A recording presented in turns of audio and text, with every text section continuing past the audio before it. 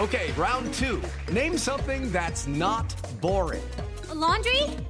Ooh, a book club. Computer solitaire, huh? Ah, sorry, we were looking for Chumba Casino. That's right, ChumbaCasino.com has over 100 casino-style games. Join today and play for free for your chance to redeem some serious prizes. ChumbaCasino.com. No purchase necessary. Void where prohibited by law. 18 plus. Terms and conditions apply. See website for details.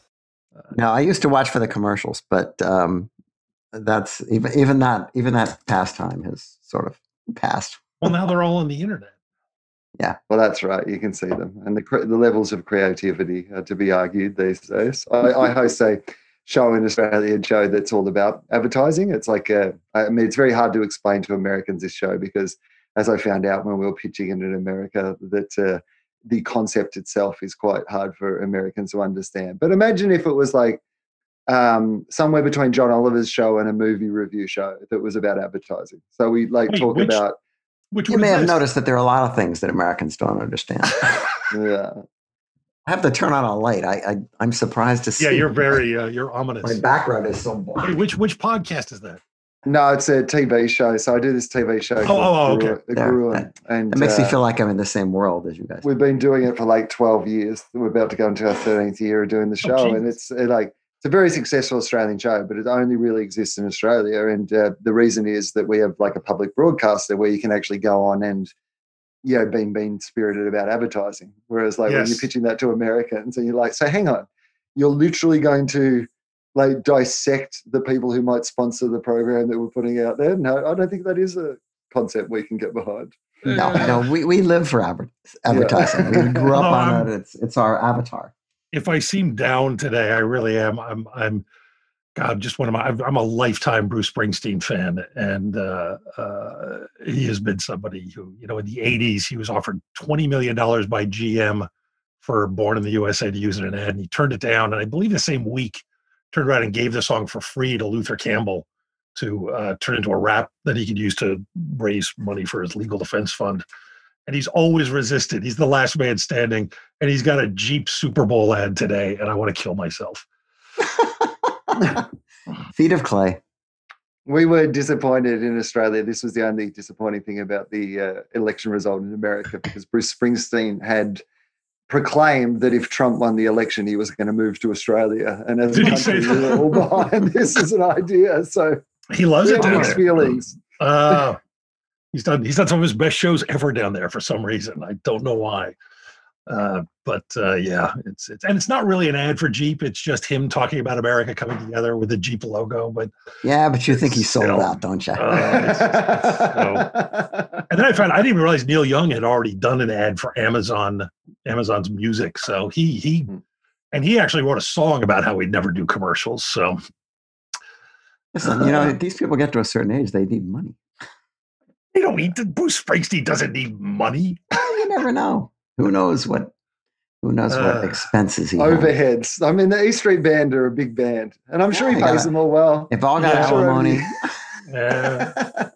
What would you do an ad for? Joe, did you ever sneak off to Japan and do any commercials? No, I was never asked, luckily. Oh, okay. Because that was a thing for a while when all these big stars were ashamed. Yeah, well, I never got offered a Suntory ad.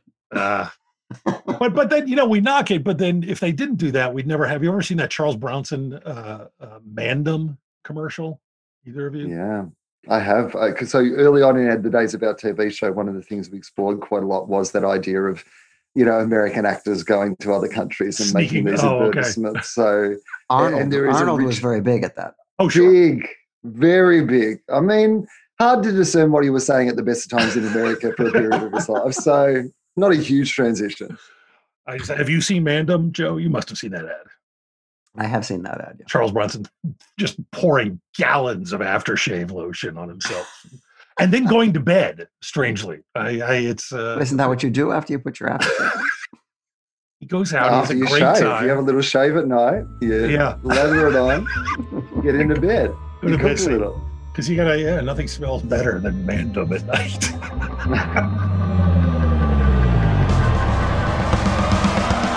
This is The Movies That Made Me, with your hosts, Josh Olson and Joe Dante.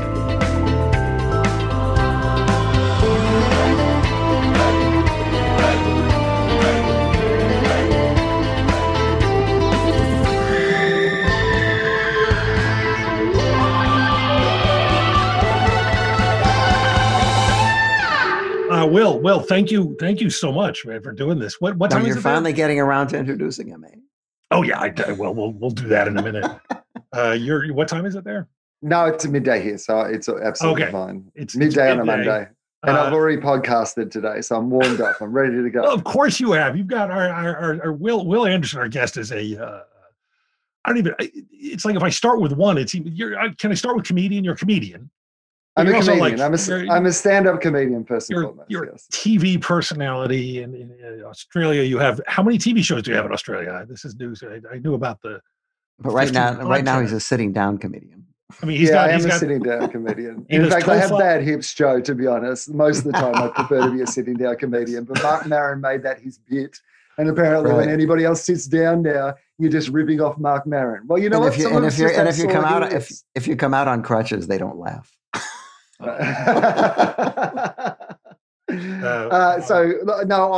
I have 4 podcasts four podcasts available worldwide.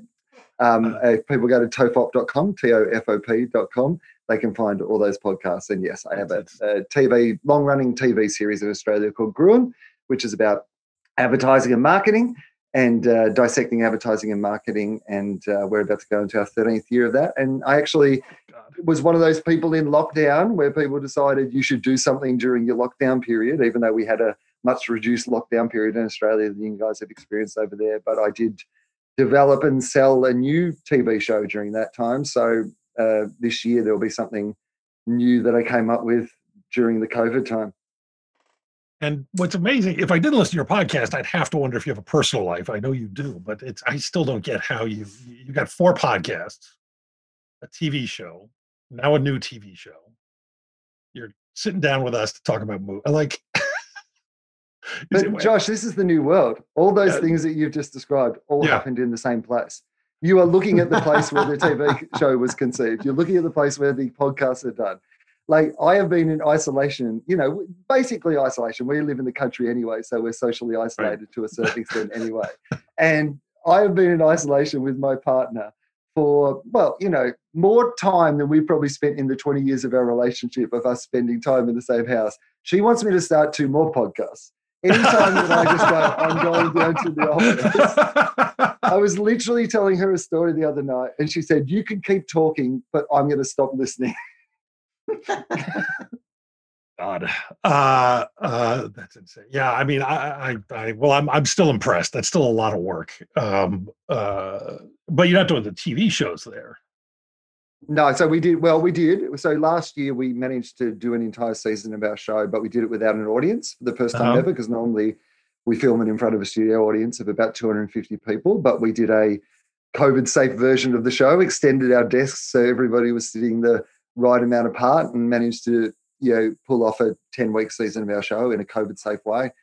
So that was pretty exciting. And now in Australia, to be honest, we're pretty on top of COVID because, our government listened to scientists and then we listened to our government, and it seemed to work quite well for us. Also, we're on an island. And for the last 10 years, if you're someone in Australia, Joe, this is the thing, our refugee policy, not particularly great. We've got our own version of a wall, which is a giant moat around our country. And in our country, the big thing is, instead of build a wall, it's stop the boats. And of course, if you're a bit progressive in your politics, for the last 10 years, you've been ashamed of our government trying to shut the borders. And then the minute COVID happened, 99% of Australians are like, shut the borders, never open them up again, build a wall around the country, no one else is ever coming in. But didn't you find that when you started to do your show without an audience, that it changed the show? Oh, they talk about the idea of time being relative. And the example that I always used to say about the relativity of time is, you've got to go and see the White Stripes in concert, because 3 minutes when Jack White is singing compared to 3 minutes when Meg White is singing are very different periods of time. It's when Slash does his solo at the Bon Jovi concert. You're just like, I've got time to go to the toilet and get a drink. Everything's going to be fine at this point.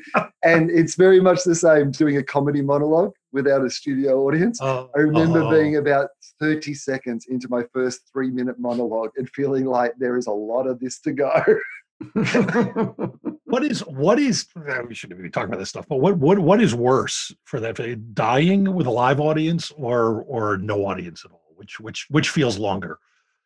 Oh, I mean, okay, that's a very good question, actually, Josh. I like that. No, I'm going to say dying with a live audience, because time slows down for everybody in that situation. Time's only slowing for me for you when there's no audience there. But and if there's no audience, how can you tell that you're dying? Yes. Well, you can't. You just assume that you are. Exactly. I've done this for 25 years, and the one thing that you know is that when there is silence, it is not working. You have your internal studio testing program. Like when a movie goes to testing in the first time and you're seeing where the laugh beats are. As a stand-up comedian, you're constantly doing that on stage. As you work out your set, as you work out your show, you are in a process of using the audience's reaction or lack of reaction to shape the very art that you're making in the first place. And the minute that you take the audience out of that, like you're surfing without an ocean. You're just a dickhead on a piece of sand on a skateboard, just like doing some ollies. And you're like, that's not actually what it is. I can't imagine. I've been really interested. So there's some people who, weirdly, I think John Oliver got funnier without an audience, which I don't understand. I enjoy his monologues more, but there's a lot of people doing them that it kind of hurts. But we're not here to talk about you. We don't talk about. Why do we even have him here? We don't want to talk about our guest work. We don't care. We don't care about their work ever. Although I gotta say, I think I've blown this before, but and I'm not going to ask you to do it, and I'm going to ruin it for our listeners. But you told this joke years ago, so it's all right. But you had a bit about an encounter with Matt Damon, and a story that you would tell over and over to everybody for years that I loved so much because the payoff. Can I ruin it? Yeah, absolutely. It's on my Millennium show. People can find that somewhere, and they can. It's a 15-minute bit, and the point is, it has so much detail in this bit. Josh is going to do what he likes to do, which is to cut out the entire bit and just go to the punchline. No, it's a great bit. Now I feel bad. I should ruin the end of the crying game for people too while you're here. By the way, I remember seeing the crying game. I won't ruin the end of the bit. It's too good. I feel good. But it speaks to a universal truth that I've never heard somebody else talk about before, especially in comedy. And it's very, very funny. The premise of the whole piece, the reveal of the whole piece is that the thing never happened.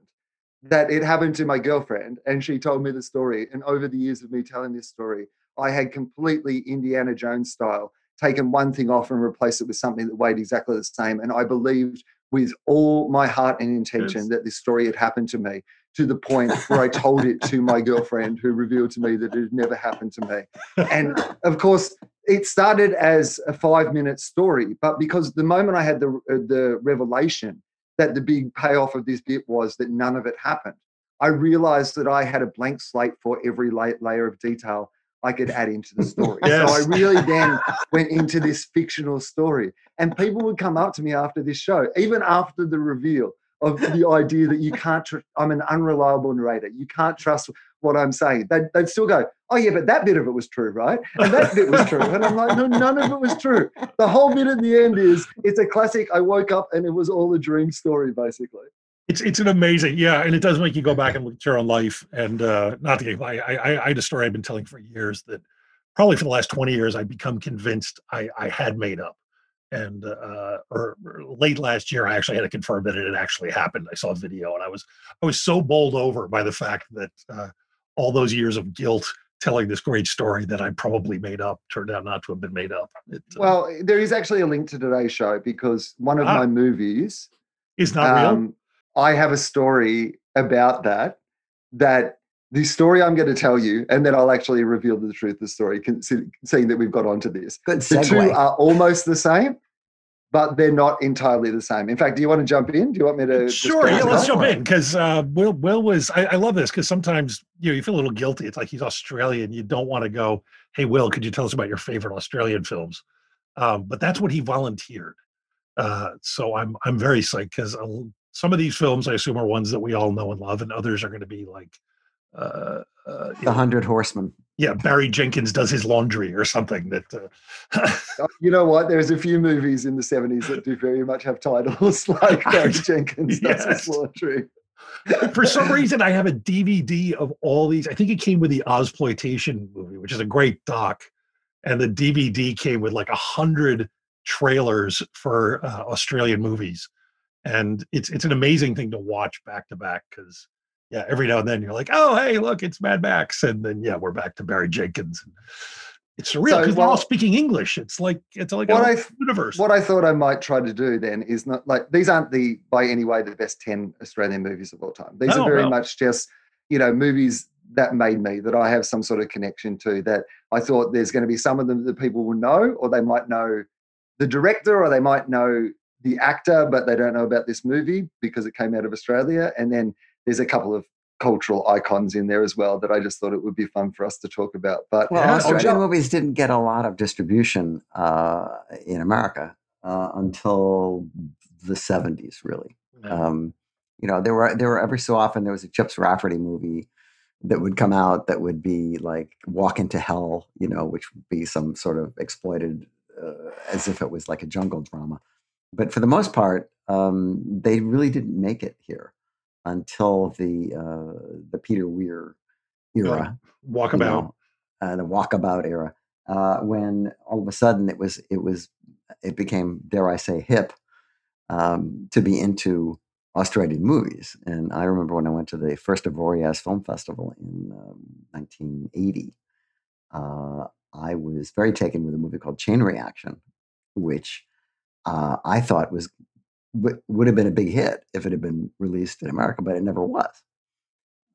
And so it really was kind of dependent on what the cultural impact was of Mad Max and George Miller and that kind of stuff to sort of open up the gates to say, well, these movies, even Wake and Fright, which is a very fascinating and probably the most damning portrait of a society that I've seen ever, did come out in America with cuts under the title Outback, and but then more recently Marty Scorsese has championed it, and now it's on a Criterion disc or whatever, and it's a great movie. It's very tough though. There's a theme through a lot of the films, even the ones that I've chosen, and I've chosen some comedies and stuff that perhaps people won't have heard of, but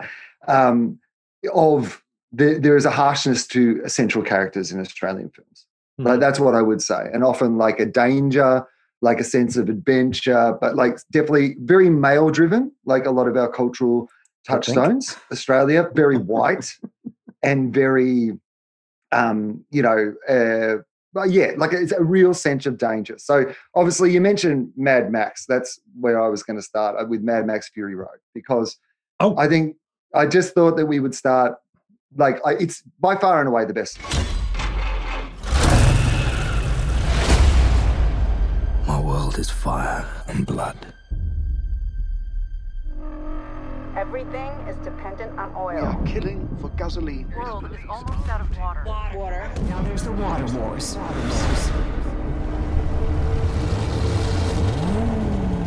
Here they come again.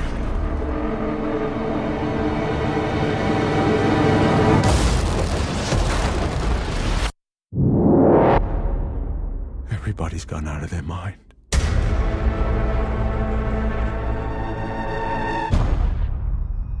You're not the only one, Max. You can have your arguments about the cultural impact of the other films, but it's one of the greatest films ever made. And it was made by a grandpa who lives down the road from me. Like a guy whose, phone number I have in my phone right now. Like the dude that I run into when I'm walking my dogs down the shop made this thing that just from its opening scenes, the color grading, there's this choice with the color grading at the start of this film that, like, I've lived around sand. I've seen sand. Sand does not look like what sand looks like in that movie. Sand looks like the ocean, or like Willy Wonka's Chocolate River or something. It looks like something that is incredibly harsh, but also incredibly beautiful and has waves and storms and becomes this entire character of its own. He takes something that is normally just so grey and immediately turns it up into this thing that, in my memory, that's what sand looks like now. Mm-hmm. You think of the future, you think of this post-apocalyptic future, and you imagine the sand being golden like that. And from that moment, this entire film just captivated me. I thought it was the greatest achievement ever of an Australian on film. I loved that it was filled with Australian actors, like for Australians, you watch this big Hollywood movie, this $150 movie or whatever it was. You know, most Australian films, a lot of ones I'm going to talk about today, probably their combined budgets would have been $150 million.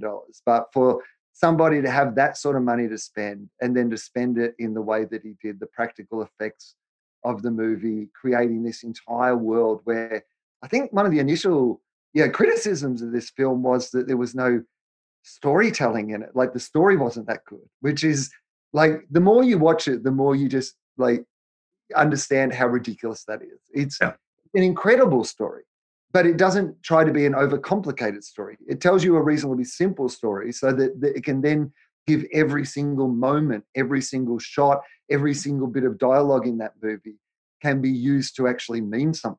There's nothing in it that doesn't need to be there. And it's rare that you can say of something that is that long and that big and that spectacular that they just didn't put anything in there that didn't need to be there. You know, I was approached in, what year was it? 79? 80? Can't remember. The first Mad Max? For Mad Max, yeah. Yeah, it was 79. I was approached by Orion Pictures, who there were a lot of executives left over from American International, and they said, "Well, you know, would you look at this movie and tell us how we can fix it?" Oh. And I watched the movie and I said, "What are you talking about?" You know, they did another company did that with Time Bandits as well. So you know, sometimes they just don't know anything. Actually, frequently they don't know anything. So the idea was, well, you know, we have to make this make sense. And I said, well, it doesn't make sense. And they said, well, we can't understand anything they say. Oh, yeah. And when the picture was released in America, it was dubbed into, quote, English as opposed to Australian. And it didn't do all that well. But it made enough of an incursion that when George made Mad Max 2, Warner Brothers picked it up, and it became far more successful than Mad Max 1. And in fact, I don't think that probably many of the people who watch the Mad Max movies are quite aware of what a huge impact the first one had, because on this side of the pond, it was way outshone by the somewhat more expensive and elaborate, Mad Max 2, which was rechristened Road Warrior because they assumed that nobody had ever seen Mad Max, which was true. Yeah, you speak about the idea of, you know, making it more accessible for people. I feel that George went on a journey with that with those movies, right? The second one really was a more accessible version of the first one. And then Thunderdome became probably too accessible, like leaned too much into that accessibility. Yeah, but world. he sure made up with it. He sure made up for it in the last one. Oh yeah, didn't he? But the last one still is part of that story, and it's probably the only film on this entire list where you can actually say it has a female lead. I mean, the truth of it is Furiosa's movie, and George makes that very clear. It's clear that Max is not the main or integral character, to the point where he walks away from the story at the end. He is just passing through this bigger story that is being told. And there is something about his evolution as a filmmaker, but also his evolution, as a storyteller and what he wanted to tell with that story. But then just as a practical film, like the way that the details of that film, like I think we've seen it more in this time of lockdown than any other. There are certain people who become very creative. There are people who are doing Zoom comedy shows and finding out ways to do, things in their backyard or innovate and pivot in a new and different way. And they'll do anything to have a gig. They just need to perform. And that moment where Iota is on the front of that war machine with that bank of amps playing like the guitar, the first time you see this, you're like, this is the most ridiculous thing of all time. And then, of course, you're like, no. This is a dude who in this society found a way to survive. This is the guy who's like, you know what? I can't be a war boy, but I bet the war boys need a podcast about what it's like to be a war boy. And there's this one guy who's like, well, I play guitar very well. I reckon they'll still need to be entertained when they're out there on the road. Yeah, but that's like kids who get picked on in high school who become funny. And they become funny because they know that if they make them laugh, they won't pick on them. So you have to figure out what your strength is, and then you have to go with it because it's a survival tactic. But all those movies do a actually I cannot remember Thunderdome. I've only seen that one I think once in theaters, and I try not to think about it too much. I should go back, but No, you should. There's a lot of good stuff in there. But they It's not all perfect, but there is a lot of ingredients in there that I think. Oh, There, yeah. there are too many Right. ingredients. That's the Yeah. problem. I think the one of the things I love about all of those is he creates, and you can tell that everything is fully fleshed out in his mind, who these people are, where they come from, how the world has gotten to this place, and then he severs all the connective tissue and just lets the film function on its own logic, so that even though as strange as the police force is in the first film, you get this sense of a society that's starting to fall apart, and these characters are still sort of clinging to their jobs in a way that it all seems very organic, and it all is in a way that, if it were an American studio film, first note would be, why can't they be normal cops? And you have to explain this. And who's that guy with a guitar on top of the truck? And he needs a name, and we need to know his story, and someone needs to explain him. And it just, there's no 5 years later. Yeah. There's no sort of, this is how much time has passed. You've got to work it out. I can't remember word for word what the opening piece of dialogue from the film is, but it's very much Max narrating, and he covers the entire backstory of the first two movies in like a sentence. Yeah. It's a really economical, beautiful, here's your recap. That was your recap. That was your previously on Seinfeld. That's what you just saw there. It was two words. I know George because we worked together on the Twilight Zone movie, and he was I thought a terrific filmmaker and a really a wonderful guy. He's a medical doctor. In addition, on his it's a sideline for him. And when he did, we both made pictures at Warner Brothers that made money, and so they offered him The Witches of Eastwick. And then they did what all studios do, which is they hired him for his talent, and then they would try to save him from himself, which is a phrase I've heard very often, and tell him what to do. And they switched the casting on him like about 8 times while he was working on the picture. There's no, she can't play that. She can't play it. And the experience was so unpleasant for him that even though he had a big future in American films, he just said, fuck this. I'm going back to Australia where I'm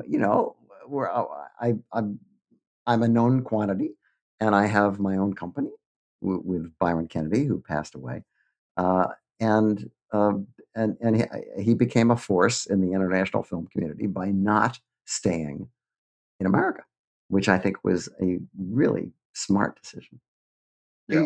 He's inspirational in that way. Like, so as an Australian, I mean, I joked before about the fact that he lives down the road from where I live, but I can't help but be inspired by that every time I see him. Not just the fact that he's making, probably his greatest work, when he was 70 or something, right. But the idea that he has chosen to do it from Australia. And as somebody who spent like a bunch of time working overseas, but, by necessity, obviously at the moment, can only be in Australia, it does inspire you about the possibilities of work you can make in one country that can be seen all over the world. But yeah, that movie was full of like Australian icons, like, the little, the one of the sons, the little guy in the wheelchair, the futuristic sort of wheelchair. Oh, yeah. Like, so Quentin Kenihan is like an Australian icon. To see these people in these movies, okay. like Megan Gale, who's the naked model up on the, the Watch Out Tower, is like a huge, like, it was a huge Italian model. Like, and she's Australian, but like to the point where you went to Italy,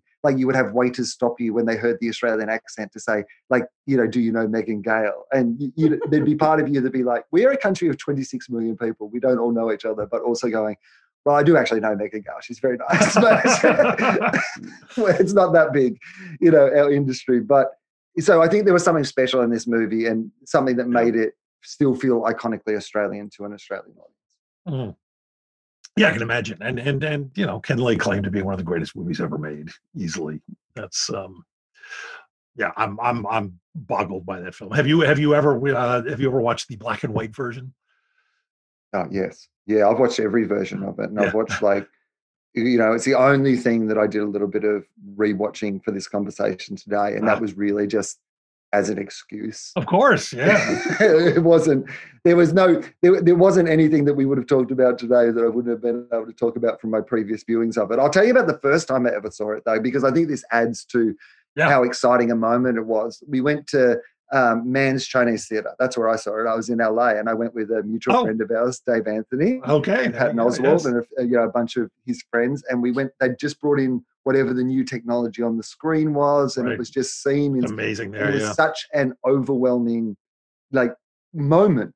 As much as it was anything else. But I've watched it probably, I reckon, 20 times since, at the very least. And watching it again last night, I was just like, oh yeah, I'm going to sit down. I only watched bits and pieces last night, but I'm going to sit down and watch the rest of this probably this week. Yeah, now I have to, because I can hear the words fury or road and be all right, but more than 30 seconds conversation about this film, I kind of have to go back and watch it again. There's just so much to it. Like, I was watching it again last night, just looking at the details of the production design, the War Boys, accelerator pedals, and how they all had individual designs, and how they were all, linked to the universe in some way. And, someone's playing with this children's toy that was back in this, previous version of the film, and the intricacy of detail that is in no way necessary for you to enjoy or understand the story that they're telling. Yeah. But is there in that world building. Like, that's the thing I love about his world building, is they actually build the world. So they don't have to spend any time telling you what the world is that you're suddenly in. They're just like, you'll pick it up along the way. We're going to drive through it. We're not going to tell you exactly who this tribe were or what their deal was. And this was probably an ocean, but we're not really going to explain that. You've got enough information about the world that we live in now that you can work out the rest of this yourself if you want to, but you don't really need to know. You don't need to know if Furiosa was previously one of Immortan Joe's brides. I probably watched the movie, and I think she probably was, and she graduated out of that circumstance into, the role. She found another role in the society. She found her guitar on the front of one of the, and she was like, this is better than the life I had, and then was sympathetic to that opportunity when it arose in the plot point. That's probably her motivation in my mind, but it doesn't need to be. And the movie never takes any time it suggests that, but it never tells you that that's why she's doing it. She never has a moment where she's like, I'm helping you guys because of this. And you don't get that.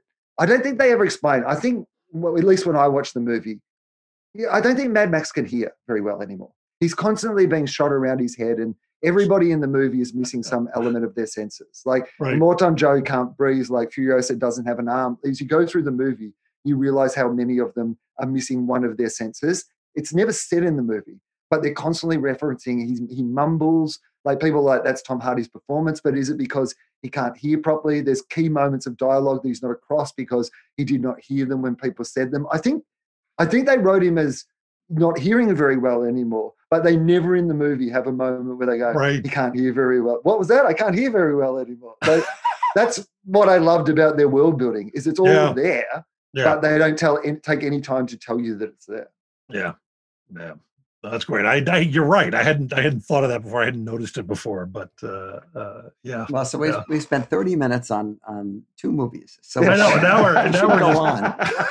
It's all downhill from here. Unless, I don't know. Well, Barry Jenkins Does Laundry is it's worth building up to. It'll be quicker. It's fine. I'll tell you about a movie that this probably people will think of another movie that I'm going to talk about as being the most iconically Australian movie.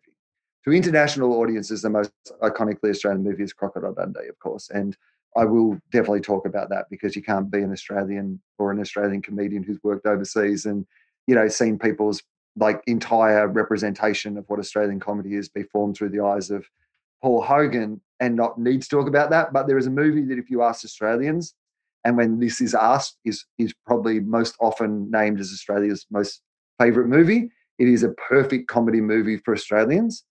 Do I think that it's a perfect comedy movie for international audiences? I don't know, because some of the humour is so iconically Australian, to the point where so many of the things that are said in this movie have become cultural catchphrases, things that people of all age groups will just say. They are part of the Australian lexicon. It was filmed in 11 days from the idea of coming up with it.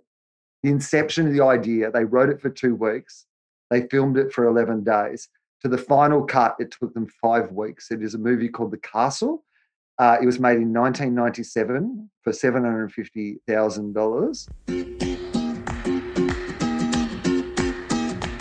The Kerrigans were an ordinary family blessed with extraordinary gifts. Sophisticated palates. What do you call these things again? Rissoles. Chicken. Sponge cake. A priceless automobile collection. Could you move the Chimera? I need to get the Tirana out so I can get to the Commodore. I'll have to get the keys to Cortina. I'm going to move that Chimera. An appreciation of high culture. Dad reckons there's only one show better than Hey Hey It's Saturday. Lights on! Okay, Tracy, this is it. The luggage in number 2, go! An innate sense of taste and style. This is going straight to the pool room. How do I look, Dad? They had this one channel, kickboxing, 24 hours a day. A love of unspoiled nature. How's the Serenity? Not a sound. Finally, the most cherished gift of all, their house. Dad called it his castle. And this is my backyard. Is that the runway there? Well, I reckon we're the luckiest family in the world. Until one ordinary day, a knock on the front door changed everything. Compulsorily acquired. This is a compulsory acquisition. They're going to take our place and we don't get a say in it. But that's why you'll be duly compensated. I don't want to be compensated. You can't buy what I've got. Now the Kerrigans must venture beyond their own backyard to face the biggest fight of their lives. If it's going to be lawyers, I'm going to hit them with the big artillery. And it was made by a group of Australian comedians called Working Dog, who are probably the most successful Australian comedy troupe. You know, and they've made a variety of shows. They've all often done their own different things. There's no great example in America that I could point to, but Saturday Night Live will have to do. A bunch of people who've come through this thing, they all started kind of in sketch comedy, but they've all gone off and made amazing television shows. But this is their masterpiece. It is an Australian movie called The Castle. It is, everybody in Australia will have seen this film.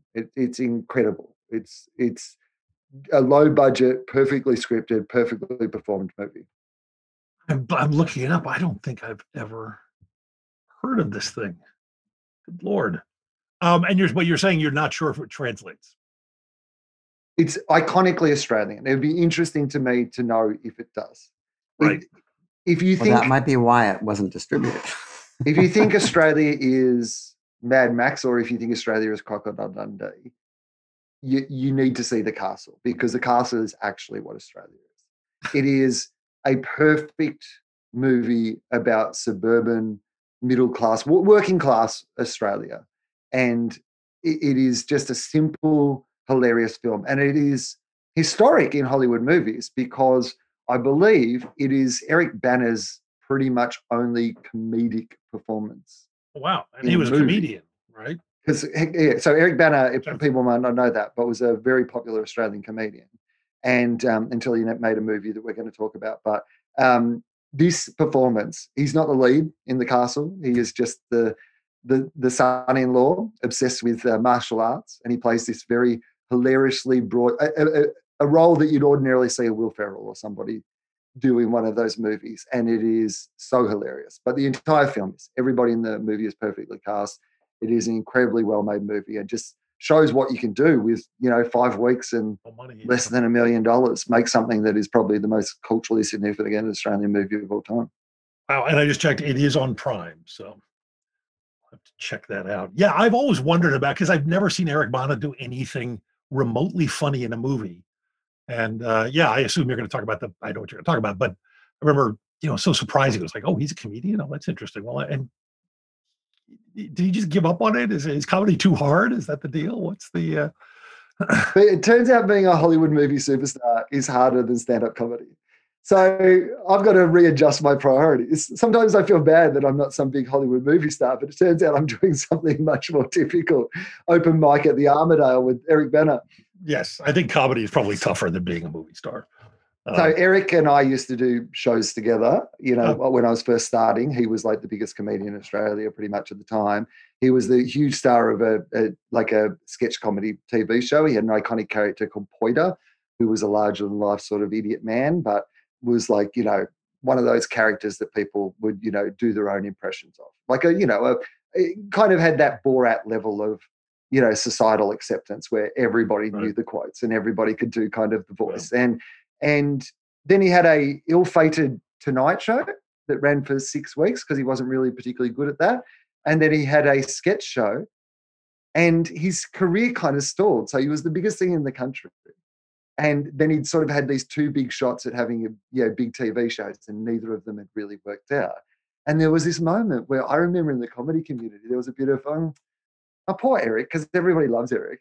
Everyone's like, oh, poor Eric. It did just, like, he was the biggest thing, and then it just all didn't really work out for him. And then he made a movie that is on this list called Chopper. You've probably read all the newspaper stories about me. And you've heard the word on the street about me. You're sick, Reed. You're insane. And you've got a picture in your head of what bloody Chopper Reed's like. And we're sitting here at this bar, all very nice and cosy, and I'm a bit of a bloody letdown to you.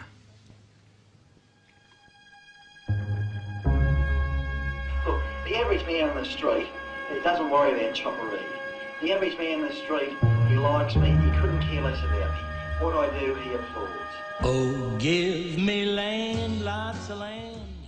And if people have not seen the movie Chopper, his performance in this is based on a real life Australian criminal, a guy who was a big, larger than life Australian character, Mark Chopper Reed. And Eric Bana plays him in a story about his life. And Mark Chopper Reed had the #1 selling, books, crime books in Australia, but they were hugely popular beyond just the crime category. And he wrote these series of books and became a bit of a, personality, because Chopper's big thing was that when he was in prison, he only ever went after other crooks.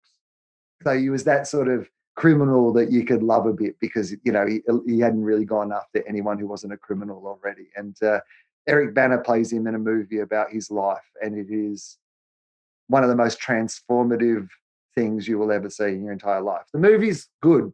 It's not great, I don't think. It's a good movie, but the performance is like Academy Award, style performance. It's amazing. I remember it came out. It was, I think, Elmore Leonard wrote a just glowing. It wasn't really a review, just kind of an endorsement of it, I think, in the New York Times. And I remember just reading that and going, "Oh shit, I got to see this." And yeah, it really did feel like A Star Is Born. And then you see him in other movies, to us who didn't know him at all. And then I see him in another film after that, and it's like, he didn't look anything like, the degree of transformation to become Chopper is incredible. And then you see him, he's this sort of smoothly kind of matinee idol looking fellow. And God, that movie's incredible. He's just riveting. But yeah, I've always been fascinated by the comedian aspect, because I never see a hint of that in any of his performances. Well, if you see The Castle, you get to see him be. Yeah, no, I want to see it. Just for that alone, I would say to anybody who's curious about Eric Bana, if you're a fan of his serious acting, but you want to see how good a comedian he was, because he wasn't a bad comedian. He was like the role is, kind of Steve Martin-esque. It has, incredible physical comedy, and just very, very funny. So yeah, definitely check it out. Fantastic. All right. Do you want to move on to another film? Yeah, sure. Okay. Well, I mentioned Crocodile Dundee, so we probably should talk about Crocodile Dundee, right? He was raised in the land down under, where a man thinks on his feet, speaks with his fists, and lives by his wits.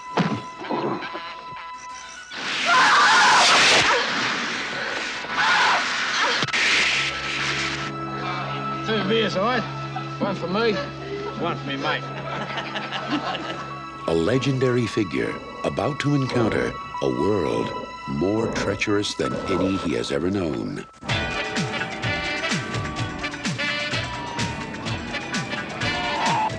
G'day. Dick Dundee from Australia. How are you? I'm fine. How are you?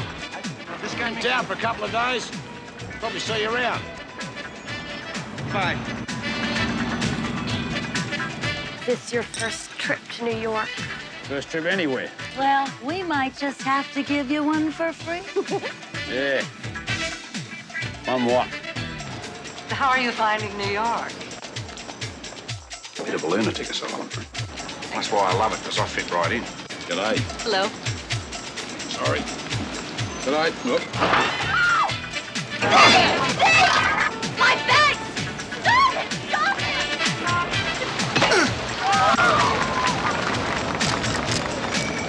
When are you coming home, mate?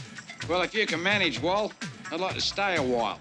Wouldn't have anything to do with a certain lady writer, would it? Paramount Pictures presents Your towel, Senor Meek. Paul Hogan Hey, my man, what's happening? Where? as Crocodile Dundee. You got a light, buddy? Yeah, sure, kid. And your wallet. Got a knife. That's not a knife. That's a knife. Tell me first, I want to know what you guys remember about Crocodile Dundee, what sort of cultural impact it had on America, Crocodile Dundee, because as an Australian, I know that side of it, but what's the other side of it? Well, it was very popular because it was sort of, goofy and offbeat, and obviously made his career, and then led to, sequels and stuff. I can't admit personally to being a big fan of it because it's not bad. Sappy. It's sappy. It just didn't register with me. I'm kind of, I mean, I remember he was he was a commercial spokesman for, did he do a lot of products over here? I sort of vaguely remember that you were aware of him and this persona. And the movie had this kind of, before it, when it was coming, it had this sort of veneer of almost like they were making a movie about the Kool-Aid Man or something, where it just felt a little cynical. And then it turned out to be kind of a quote unquote real movie, as savvy as it was. I don't think I saw it in theaters. I think I finally saw it on VHS. But yeah, it was a huge phenomenon, and it had everybody kind of, walking around talking in terrible Australian accents for a while. And I know it solidified our impression over here of a certain type of Australian male. Shrimp on the Barbie.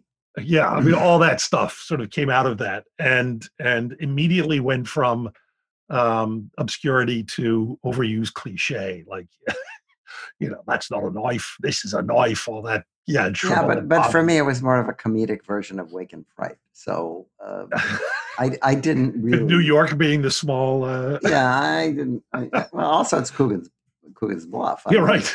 There wasn't a lot of originality about it, except for the fact that he hailed from Australia and he was charming. Him all his Australian charm. Yeah. Well, it's funny. I think that's absolutely accurate.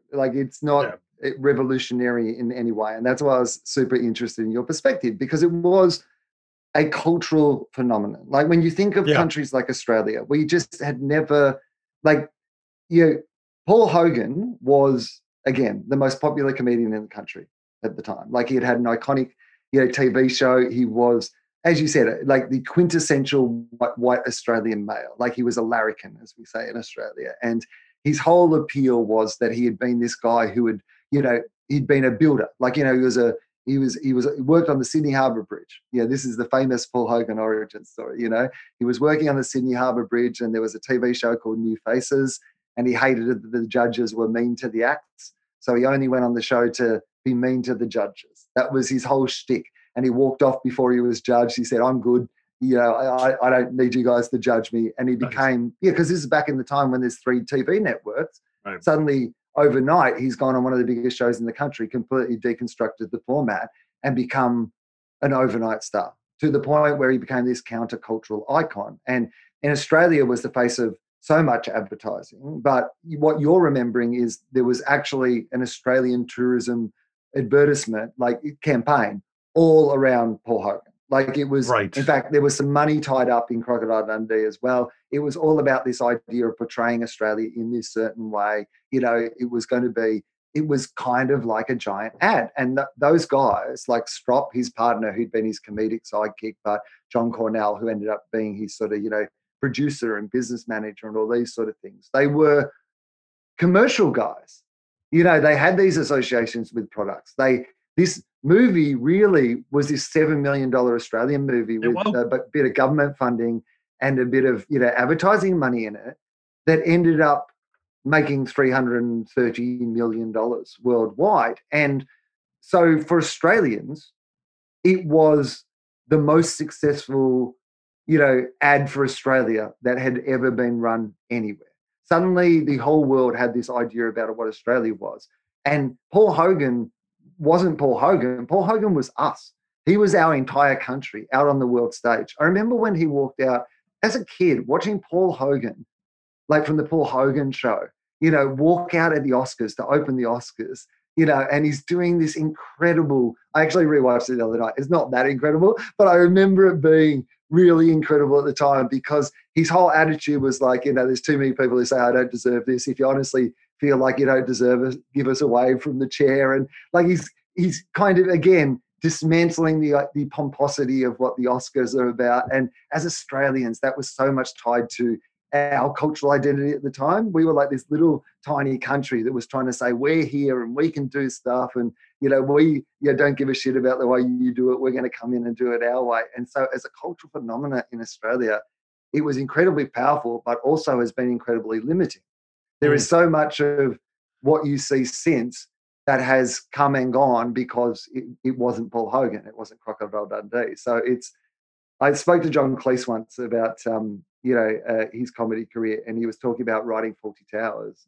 And I said, isn't that amazing? The first thing he ever wrote, and it's like one of the most iconic comedy series of all time. And he goes, no, it's not that great, because then everything you write after that, people just compare to that thing that you came up with. And I think that, I think Paul Hogan, the cultural imprint of Paul Hogan on Australia is probably felt like, I think he is probably, apart from Rupert Murdoch in different ways, Paul Hogan would be the most culturally significant Australian of all time. And I know that's a big thing to say, but for us, it was us announcing ourselves to the world, and such a limited version of us. Yeah. Like the worst version of us, the kind of Australian male that we were at the end of. That was what we made most beloved. That's because I don't know why. I think I sort of always assumed that the one thing you did not want to mention if you were in Australia, and especially if you were American, is you love Paul Hogan. That would probably get you killed. But I kind of love that you all embraced it, because it seemed like something. Yeah, I mean, not now. Like, I mean, there's a. They're really, but at the time, sure. I think we went on a school trip. I think that's how culturally, important it was. I really think for school, they took us to see Crocodile Dundee. That's fantastic. Now, I assume we have Paul Hogan to thank too, just the success of that, because 2 years later, we get Yahoo Serious over here, and I assume that was an attempt to replicate the phenomenon that. It's interesting because Yahoo Serious had a bigger cultural impact overseas than in Australia. I had no impact here. I often get asked about Yahoo Serious. The most famous thing, so Yahoo Serious had a series of movies. Yeah. His first one was the one that you guys probably saw, which was Reckless Kelly. Oh, Young Einstein, of course. No, his first one was Young Einstein. And by the way, I just want to make it clear, I don't think any of us saw it. That's the thing. Well, but no, I don't. Even in Australia, I think that one might have been a school trip as well. But I think they thought we were going to learn something about Einstein, which you will not if you've seen the movie. And then there was a comic retelling of our Ned Kelly myth. That's right. Yeah. So it was called Reckless Kelly, and then there was one called Mr. Accident. But Yahoo has kind of slipped away from public consciousness. He certainly has. Most famous in Australia for trying to sue the search engine Yahoo because he believed they had ripped off his name. And he was serious. Yeah. Oh, Jesus Christ. Joe's here. I'm ashamed. So what else you got? Okay, so I thought I'd talk about a movie that there might, I don't know if people will know this movie or not, but it was made in 2005. It was called Wolf Creek. Captain's log. So far, no sign of intelligent life forms. Wow.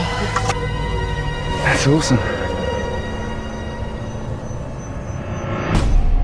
Looks like we might be spending the night. What the hell? Just stay in the car!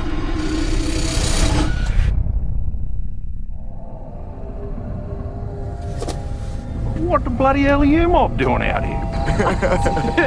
Scared the shit out of me. So, where do you live? Oh, I get around, you know. Never know where I might pop up. What do you actually do? I can tell you, but then I'd have to kill you.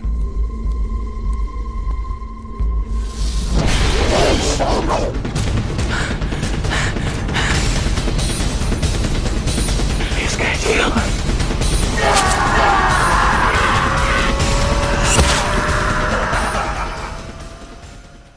It's an Australian horror film. Yeah. No, it's got a following.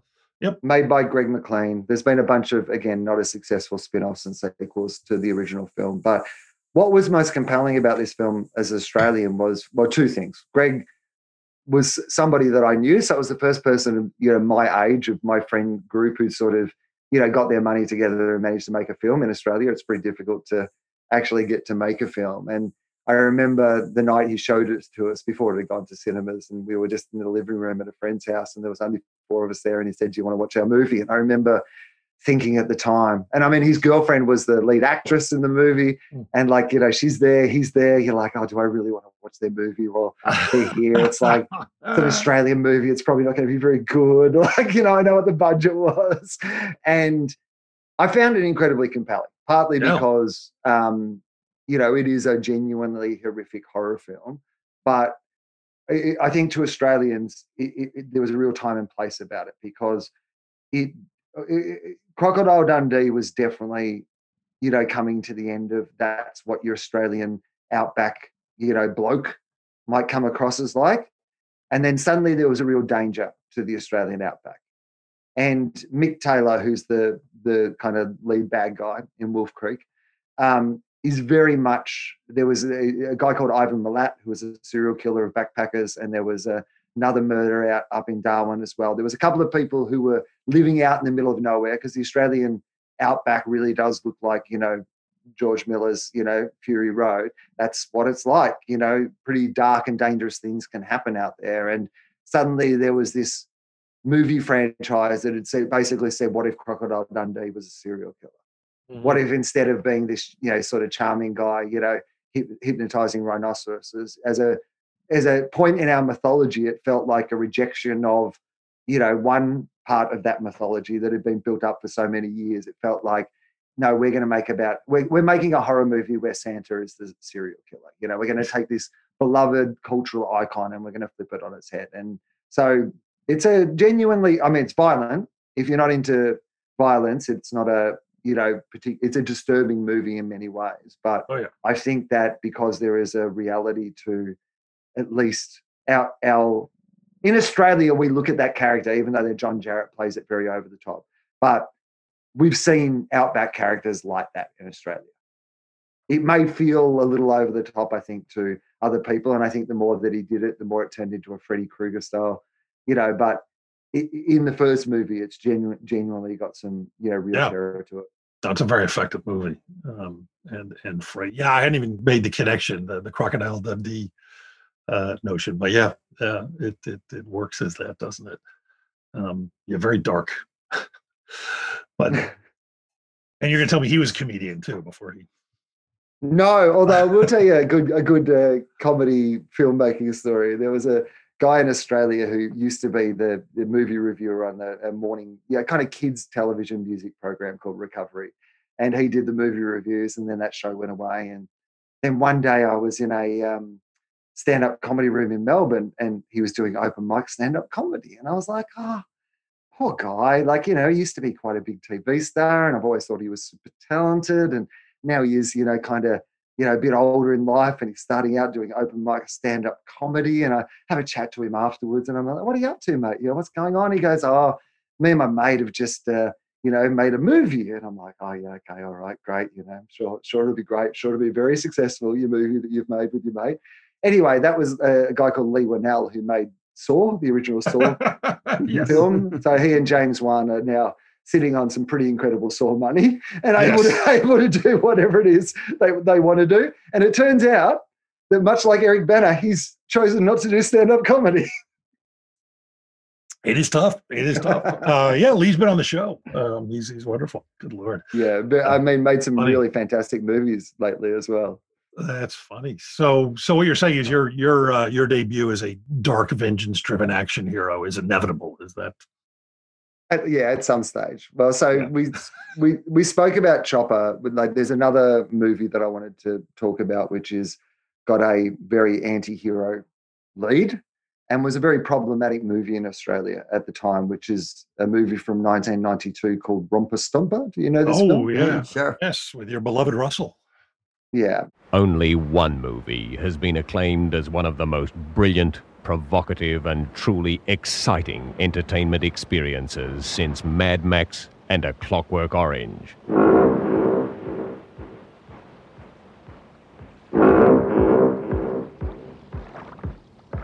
The movie is called Romper Stomper.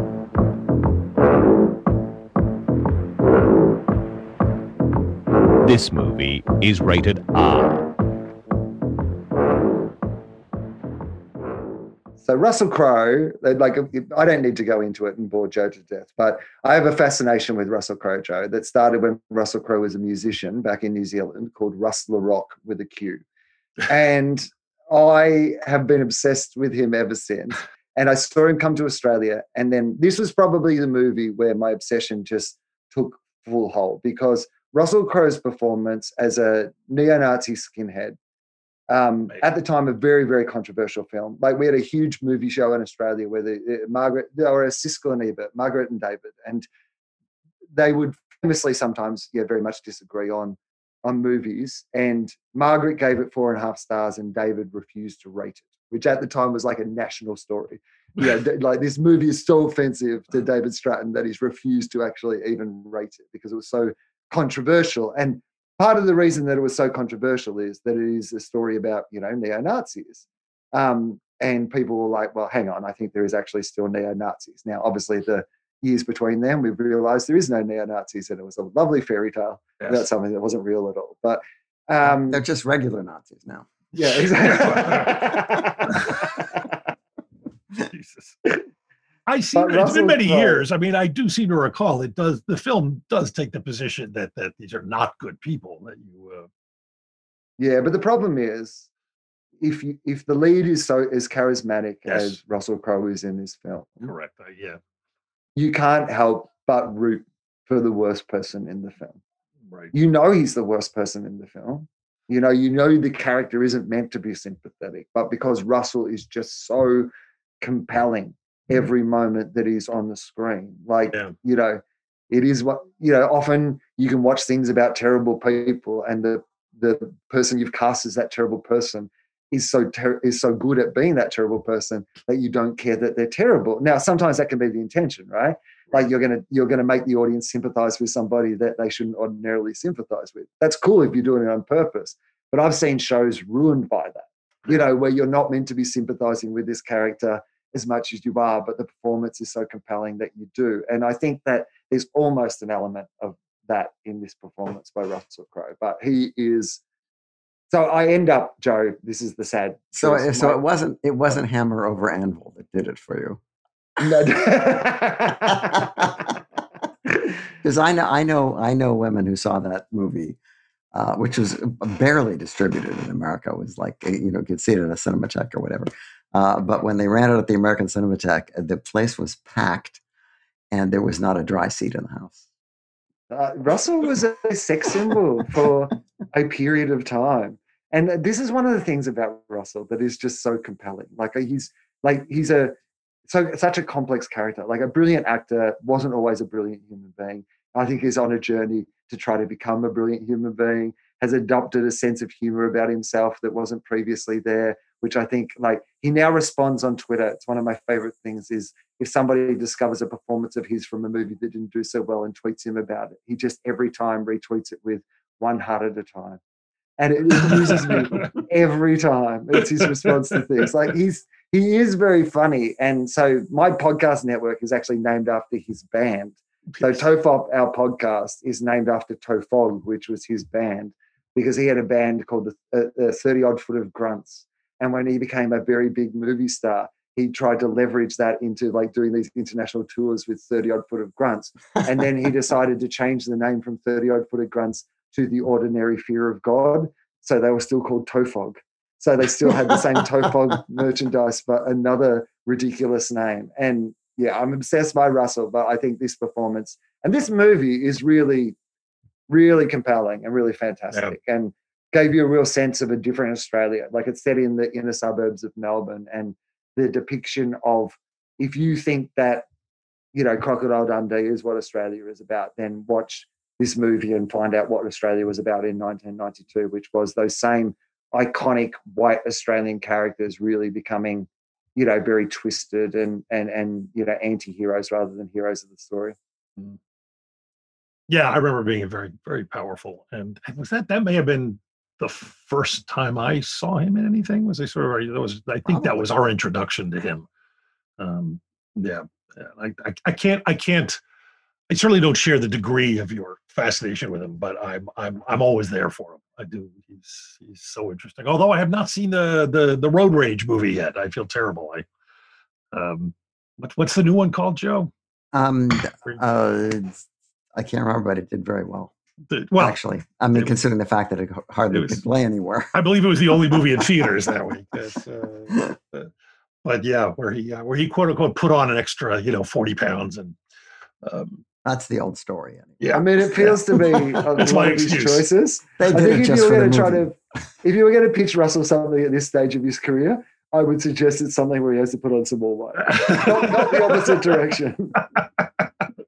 Exactly. Oh my God, I love the Shane Black film. My God, wasn't the good guys.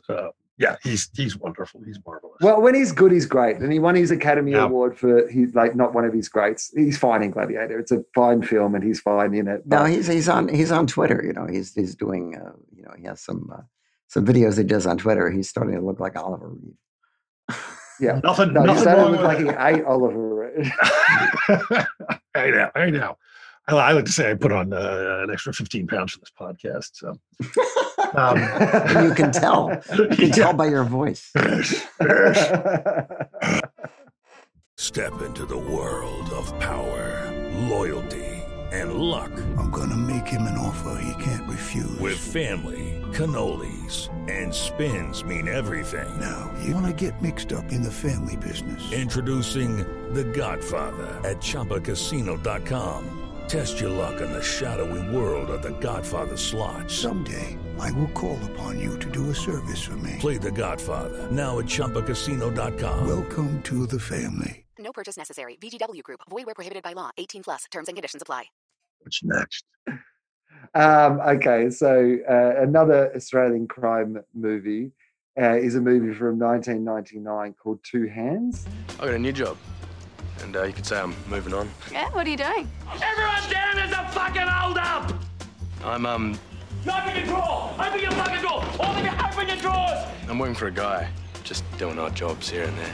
Right. Give me a keys! Go! Was that you on that Bankstown job today? Didn't know you could handle yourself so well. I got a lot of work coming up. I could use another set of hands. Well, I did see a chick called Sharon drop a big pile of cash up. Yeah, how much? 10 grand. Then you come straight back here, all right? Yeah, no worries. Do you know this film? Do not. No. No, never heard of it. Okay, so it's definitely you'll probably know a bunch of the actors from it, but it stars as the leads. It's an early performance by Heath Ledger and an early performance by Rose Byrne. They are the kind of the two young leads in it. And then Brian Brown is your sort of older lead as well. But it has a whole bunch of great Australian actors in it, like Susie Porter and David Field and all that. It's like, incredibly, talented Australian character actors. This is like one of those little hidden gems. It's just a really simple, set in Sydney, set in King's Cross, around the crime world. Heath Ledger's a young guy trying to get involved in the crime world. You've got, Pando, which is Brian Brown's character, who's sort of the Australian style mob boss, and this is a very Australian film. This is what Australian crime was like. It's very funny. Like it's a crime drama, but because there is a scene where they plan a bank robbery, which I won't spoil, but I do highly recommend people see this film if you want to see, a young Heath Ledger and a young Rose Byrne put in these incredible performances. Made by a guy called Gregor Jordan, might have been his first film even, or like first or second film. He went on to make a bunch of other things that weren't quite as good as this, but it's got one little thing in it. There's a ghost of a brother that, like one of those things where you're just like, I wish somebody in your group had been good enough to go, you just don't need the ghost. The rest of the film's so good, you just probably don't need the ghost. You can just lose the ghost. But other than that, it really is like a very modest little but perfect crime drama, relationship drama about this very compelling guy, Heath Ledger, who's trying to get involved in the crime world and the mistakes he makes along the way. And then this very modest and stilted, romance that grows between he and Rose Byrne. But it's a very, very funny and very, very compelling film. Oh, great. I love Brian Brown was in my first very, very, very terrible movie, and he was just lovely. I just loved him to death. I would willing to forgive him for having been in that piece of shit. But Brian Brown, once a very iconic Australian person, obviously Brian Brown, and once on radio, I tried to convince Brian Brown, who up until that point had been a very good sport, that I was going to lobby the paint company Dulux to release a shade of paint called Brian Brown. And I wanted them to develop a specific brown that would be called Brian Brown, and that people could paint their house Brian Brown. I thought it would be iconically Australian. It'd be like, welcome to my games room. It's Brian Brown. And he did not get on board that idea at all. Was not amused by me, did not think that was funny, could not have shut it down quicker. Oh, I'm very sorry to hear that. I'll tell you my anecdote that I teased a little earlier about, I'll tell you the way that I remember it. I have since heard the audio of it, and it is very similar to, but not exactly as I will tell you. Heath Ledger, I think one of the most compelling performances ever in a movie is him playing the Joker in The Dark Knight. I love The Dark Knight. It's, to me, like, that's my favorite comic book movie of all time, but Heath Ledger's performance in that is just, it's extraordinary. And, I feel like the world was really robbed of, what it is that he was going to be able to do, because he's an incredible talent.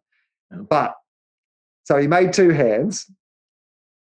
He's made it with Rose Byrne. I really had like a big crush on Rose Byrne back in that day, around the same age, like see her occasionally at a party or whatever, thought of Rose Byrne, just like I had a massive crush on her. Heath Ledger's been in this movie with Rose Byrne. Then he does this other movie with Gregor Jordan, which was called, was it called Kelly or Ned? Ned Kelly. Again, it was Ned Kelly. It was there's been a bunch of reimaginings of the Ned Kelly story. If people don't know, Ned Kelly's Australia's most famous sort of bushranger, which was like a criminal, like our versions of like, that mythos, our Billy the Kid or whatever. And he used to wear a giant metal helmet on his head, like a giant sort of kind of stove style, helmet. Kind of like the Black Knight in Monty Python. Right. And he wore that seriously. It's iconically Australian. And Heath Ledger was playing young Ned Kelly in this movie about Ned Kelly. And they came in to promote the movie on the radio show that I was doing. Now, look, it was 7:30 in the morning, but Heath didn't have a reputation at the time for being great radio talent. And on this morning, he looked like he'd been kidnapped to get him there in the studio. And so we're just trying to promote the film, but I'm just trying to make it funny. We do like a show where it's meant to be funny. We're on this like national youth broadcaster network. We do a funny show, and we're not a commercial radio show. We don't have to do wacky things. We can actually just talk about something serious or interesting. It doesn't matter. But he's just giving us nothing. And so I asked this question, which in retrospect, because he says, I just wanted to know why Ned Kelly was so dark, so tormented, why he was angry all the time. And I said, do you think it was because he always had really bad hat hair? Now, I understand that if you've made this big, serious movie, that might seem dumb and dismissive, but he just said to me, he goes, well, that's not funny, is it? And I say, well, I didn't see 10 things I hate about you twice, dickhead. Now, that's how I remember it. It turns out someone sent me the audio recording. I did not say dickhead. I've added the dickhead once he was out of the room, as I've told that story. But I had a little feud with Heath Ledger until I saw him in The Dark Knight and just thought, I was one of those people who's like, he's not a great actor. He's doing all these teen comedies. Like everyone's trying to make Heath Ledger happen. And then I saw him in the Dark Knight and he was just, transformative. But his performance in Two Hands is also just, if you want to see an actor arrive on the scene and people go, because people had heard about Heath Ledger at that point, and then he comes and does this performance in Two Hands and everyone's like, okay, he's here now. Yeah, he's I got to know him pretty well during my whole flirtation with the Oscar thing, because we were both up for, there's this whole circuit of awards that you're up for, and it became this running joke that I would get to these things early so I could grab a seat at the bar beforehand. And I can't remember at the first, it was at the Golden Globes. I met him there, and it became this running gag where we would just meet at the bar before all these things, and got to hang out with him a bit outside of that. And just, lovely guy. I'm absolutely certain I had no impact on this, but you can't help but think about these things. I remember literally the last time I saw him, he was going off to do Batman, and he was feeling incredibly conflicted about it. He just thought he'd taken this dopey movie, and it's not serious. It's not what he wanted to do as an actor. And I had just done a 10-minute Batman cartoon that I had written that was just some of the most fun I had ever had as a writer. It was just completely liberating, goofy, and dopey. And I just gave him this big pitch for just, sometimes you got to do stuff that's just dumb fun. And then he was like, yeah, okay, I guess so. I'm sure he was already committed to the film. I'm sure he would have done it no matter what I said. But there's still that thing of like, the last time I saw the guy, I was talking him into going off to do the movie that killed him. So it's a little... That's how I tell it, whether it's true or not. That's your version of it, me adding dickhead at the end. Yeah, exactly. Jesus. But yeah, such a nice guy. God. All right. I know that you're probably running out of time, so I'll get you through. So this one we don't have to talk about a lot, but it's just a recommendation. Again, I love in Australia, you don't get an opportunity to make big budget movies much anymore. So occasionally when somebody just makes something and they come out of nowhere and they just manage to make a film that works, even if it is very modest, I have great admiration for that. One of my favorite New Zealand films is the original What We Do in the Shadows. Oh. So, the Jermaine Clement Taika Waititi movie. Let's go.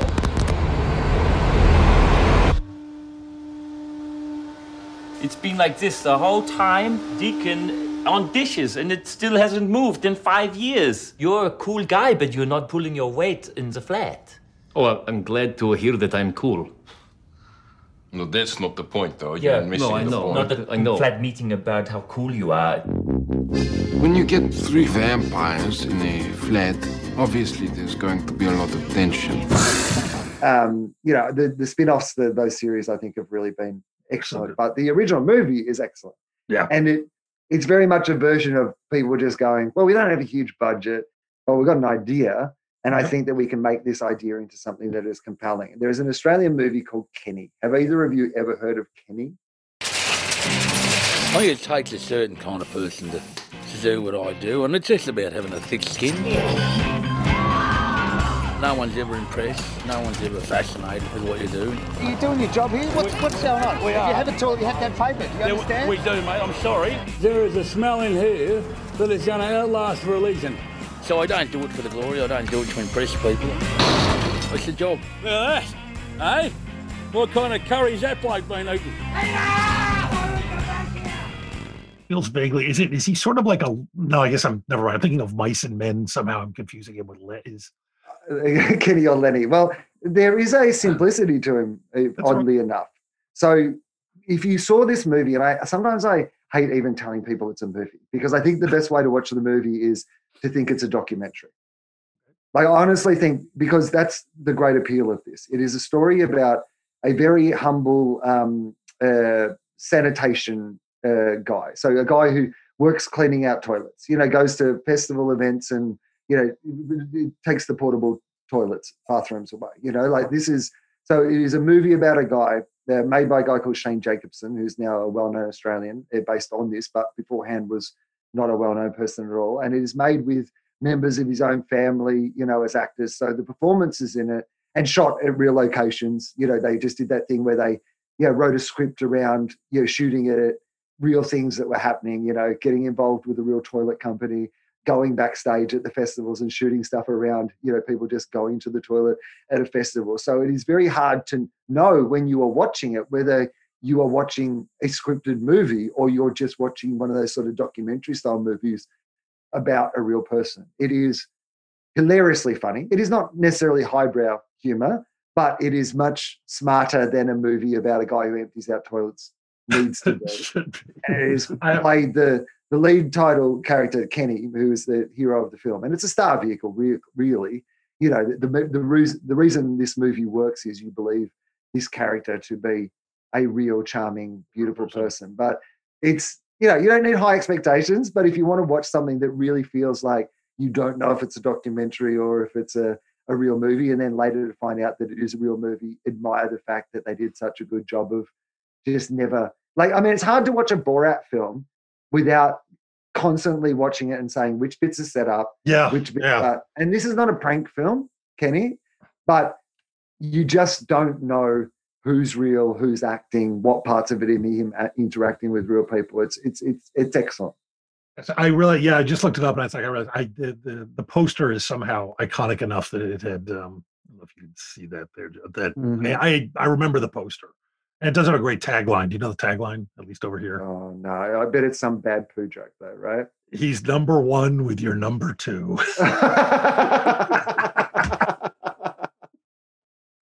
I love that someone got paid to come up with that. All right, so that's probably all you need on Kenny. So I've got two more to finish up, and these are sort of older. So these are films from sort of when I first started watching movies. Kid growing up in the country.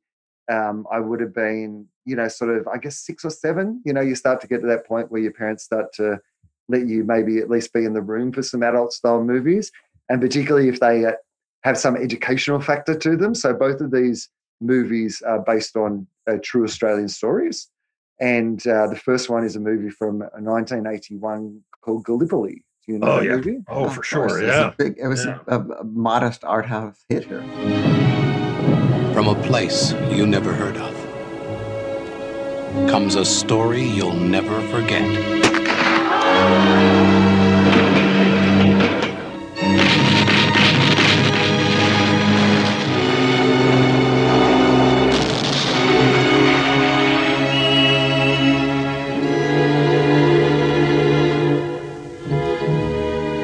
Gallipoli. Yeah, Mel Gibson and who's the other that's actor? One of the pictures that put Mel over the top, much more so than Mad Max, because Mad Max hadn't, done anything. Yeah. Well, incredible performance by Mel Gibson, and Peter Weir directed it. People might not know that, but Peter Weir obviously, had a pretty, decent career, internationally directing movies as well. But it's a really beautifully directed movie. It tells a story of an Australia again. These are, the stories that we would see, and basically the only stories that would get particular budget. The Anzac myth. So if people don't know what Gallipoli is, it's there was a battle at Anzac Cove during the war, and it's this iconically Australian moment. It is our sort of, what we remember, and we have a day off for it and stuff in Australia, and it's our symbol of, military stories in Australia. It's called, Gallipoli, and we have Anzac Day, and we celebrate sort of and remember, in that day. But the funny thing about it is that it's not a victory. It's an incredibly bad loss. The Australians were sent to the wrong place by the British, and they were essentially massacred in the name of distraction. And that is what this movie is about. So it's certainly not a glorification of war. Even back in 1981, there was a real sense. So Mel Gibson's character in this film is a, champion runner. There's the really kind of iconic, dialogue. What are your legs? Steel springs. What are they going to do? Hurl me down the track. That became part of the Australian lexicon out of this film. But it was a real film about showing that the boys who got sent away to war were, the best of us, and that a whole generation was robbed because these people got sent away. And often they were sent away to, fight, to be cannon fodder on a beach in Gallipoli. So it's a really compelling movie. Like it's fun, like, which is a weird thing to say about a movie, you know, about a war, but they have great fun with setting up the characters, you know, setting up the narrative in the first place before it gets to the fact that, you know, the brutal, and it is, and without wanting to give it away, it's doesn't have much of a happy ending. I mean, it's based on a true story. You can read a history book and realize it doesn't have a happy ending, but the movie doesn't have much of a happy ending either. And so, you know, to be 7, maybe 8 years old or whatever when I first saw Gallipoli. Oh, wow. Yeah, that would pretty mind-blowing on a whole bunch of different levels. Sure. It's a terrific film. And so, yeah, my final film is a movie called Far Lap. He's not any other horse. He's a freak. He came from nowhere. A long shot. He's a bit skinny, isn't he, Harry? Well, you don't buy horses just for their looks. A misfit. This is not a horse, Harry. This is a cross between a sheepdog and a kangaroo. A total unknown. You got a real goer this time, Harry. Harry knows his bloodlines. His trainer pushed him to the limit. Don't you care what happens to him? You'll kill him. Nothing's going to happen to him. His owner wouldn't give him a chance. Sell him for the best price you can get. But because one young man cared enough. Get up. Come on. Knew enough. I want to try something different this morning, Cassie. And believed enough. If I can get him 90% fit, his heart will get him to the line. He became a world champion. Yes! And when the competition learned he couldn't be beaten, they knew he had to be stopped. You'd be surprised what people will do if they stand to lose £1 million, Harry. I want to hurt a champion like Far Lap. You're putting his whole future at risk. Have you seen this film? Far Lap, of course, yes. Oh, Far Lap.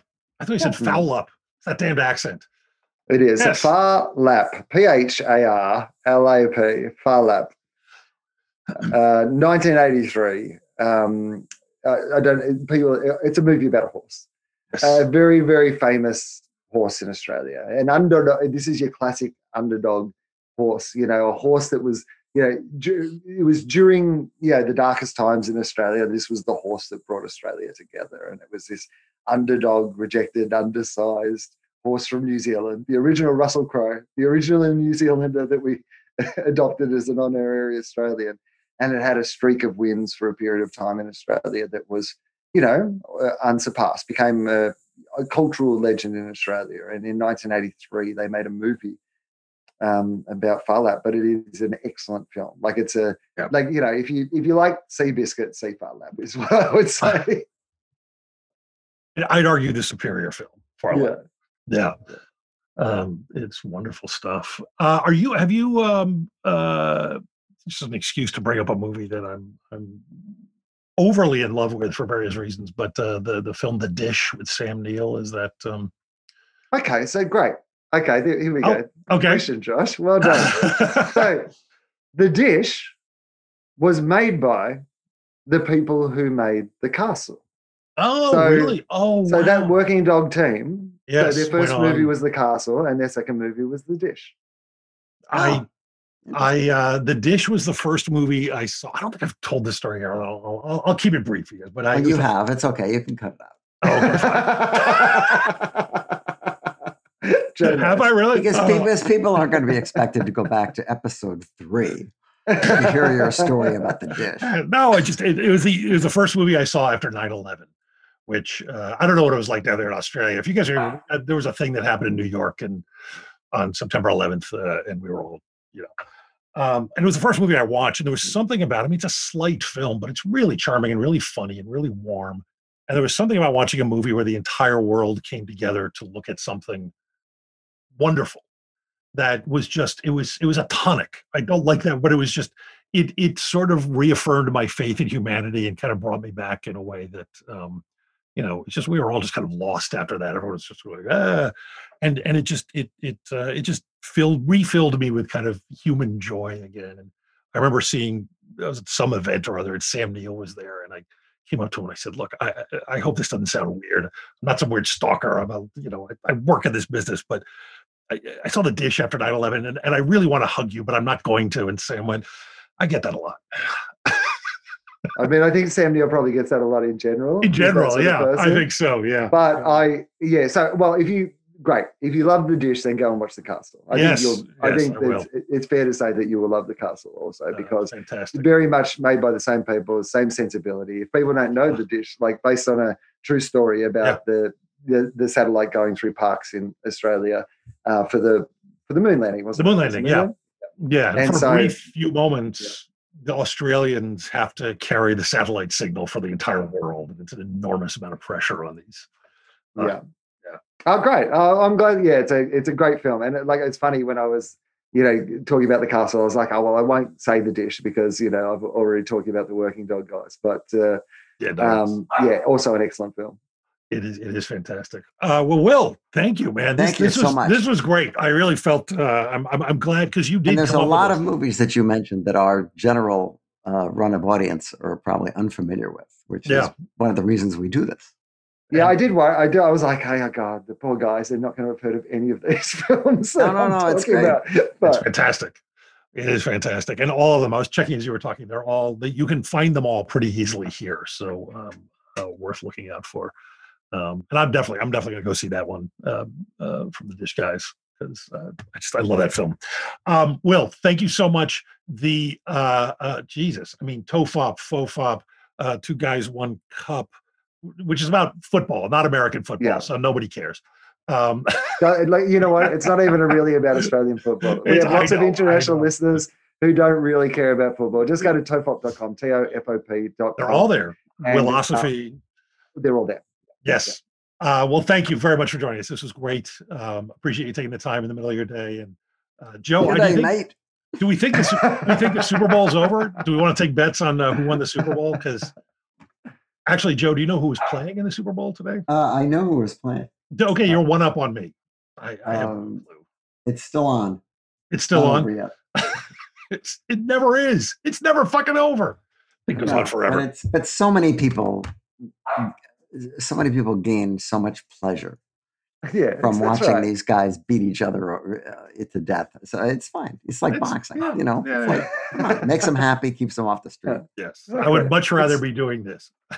It's Thunderdome. Exactly. It is, exactly. All right, Will. Thank you so much, man. Take care. Hey, it's Josh with a quick follow-up. I just want to tell you, since we recorded this on Will's recommendation, I have watched The Castle. It is not just a wonderful film. You will not be lost with its cultural references. It's very translatable and a really, really entertaining movie. We'll see you next week.